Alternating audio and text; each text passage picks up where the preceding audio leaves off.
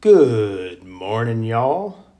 It is a beautiful morning outside here where I'm at with a high of 82 and a low of 53 happening today.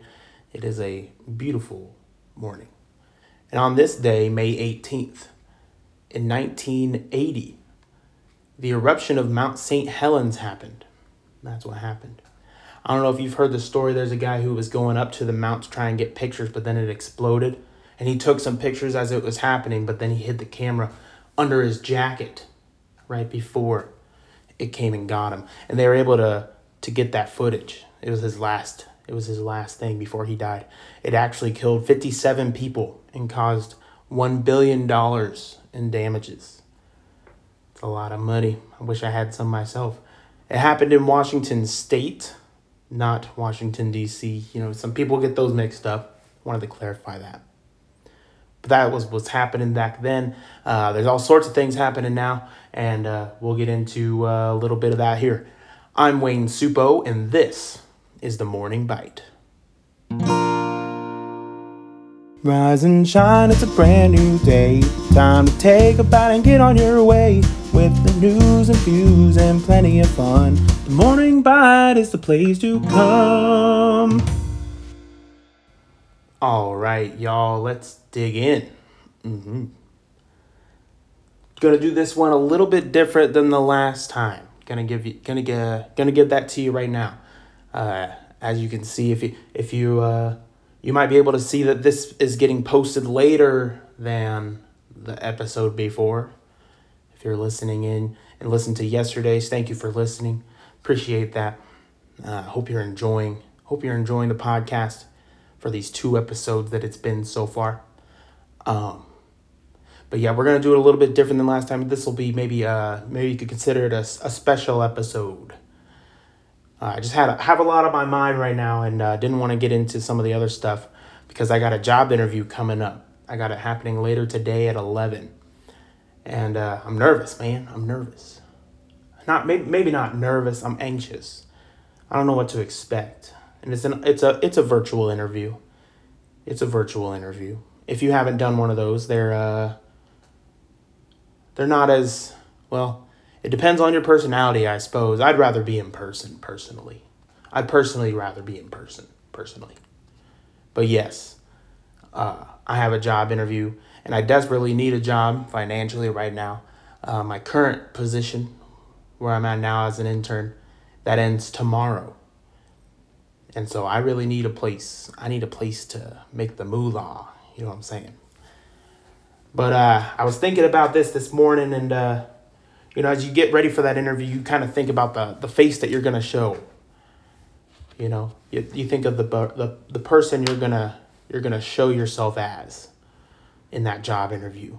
You might be afraid to fully show who you really are. I think it's something a lot of people struggle with today. So we're going to talk about that. We're going to call this Imposter Syndrome. It's a term that's already been out. Defined, it means the persistent inability to believe that one's success is deserved or has been legitimately achieved as a result of one's own efforts or skills. Right. So it's kind of a difficulty, or you might struggle. Someone who might struggle to believe that they deserve this success that they've achieved. I know I struggle with it. I was in a position with a student organization, and it was a real fancy title. I was a vice president. I was a vice president of something, of an organization. And that made it difficult for me to think that I deserved it. Brought a lot of anxiety into me, And we're just going to dig into some of how that happens and just sort of talk it out. I think I'm talking to myself here, but I think I'm also talking to a lot of people out there who might struggle with the same thing. Maybe you might have a position on your own. Maybe if you're just graduating college and you got a position now, maybe you're a vice president.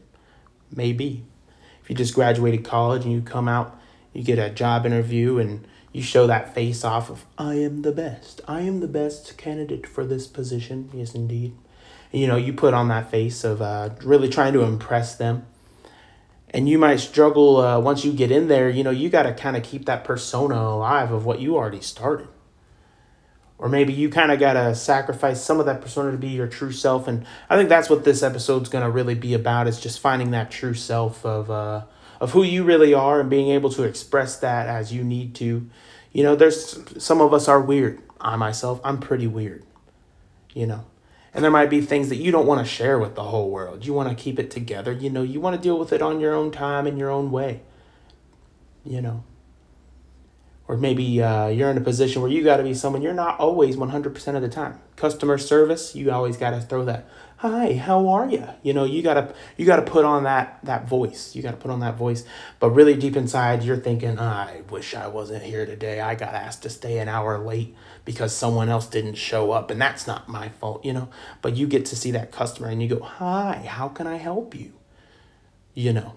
That's just how it is. But yeah, I think this all stems from a bit of insecurity. This all stems from insecurity. You're not secure with who you are as a person. And you got to be able to identify that. You can't just use that as an excuse. No, you can't use it as an excuse. No way. You have to be able to identify that and fight it back. You have to fight that back, that insecurity. Whatever insecurity that might be. For me, it's that I came from not necessarily nothing, but not in a way that was, business as usual. I've been without a home. I've struggled with alcohol. And, you want to try and fit in with these other people, but you might be insecure of what they really think of you. Because other people judge me in the past. People judge me now, I'm sure. But people have insecurities. And you get nervous that someone else will find what you're insecure about, or that a new one might arise, something like that. Another part of it is anxiousness. You get anxious about the new position you might have, especially for me in this job interview time. I get anxious about how I'm going to perform in this new position. And if you're struggling with imposter syndrome, you might be dealing with the same thing, that anxiousness or nervousness of anxiety. And people struggle with anxiety all the time in this country right now. It's identified as one of the top issues that people are struggling with in their personal life. And it's a difficult thing. It really is. I struggle with it. Yep. But yeah, you got to be alert. You got to be on guard for when that anxiousness attacks. The Bible tells us to take every thought captive. And that's true. It's hard to do. It certainly is.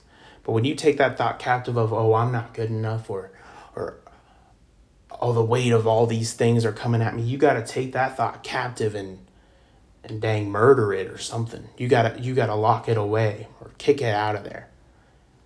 Because those thoughts, they're straight from the enemy. Absolutely are.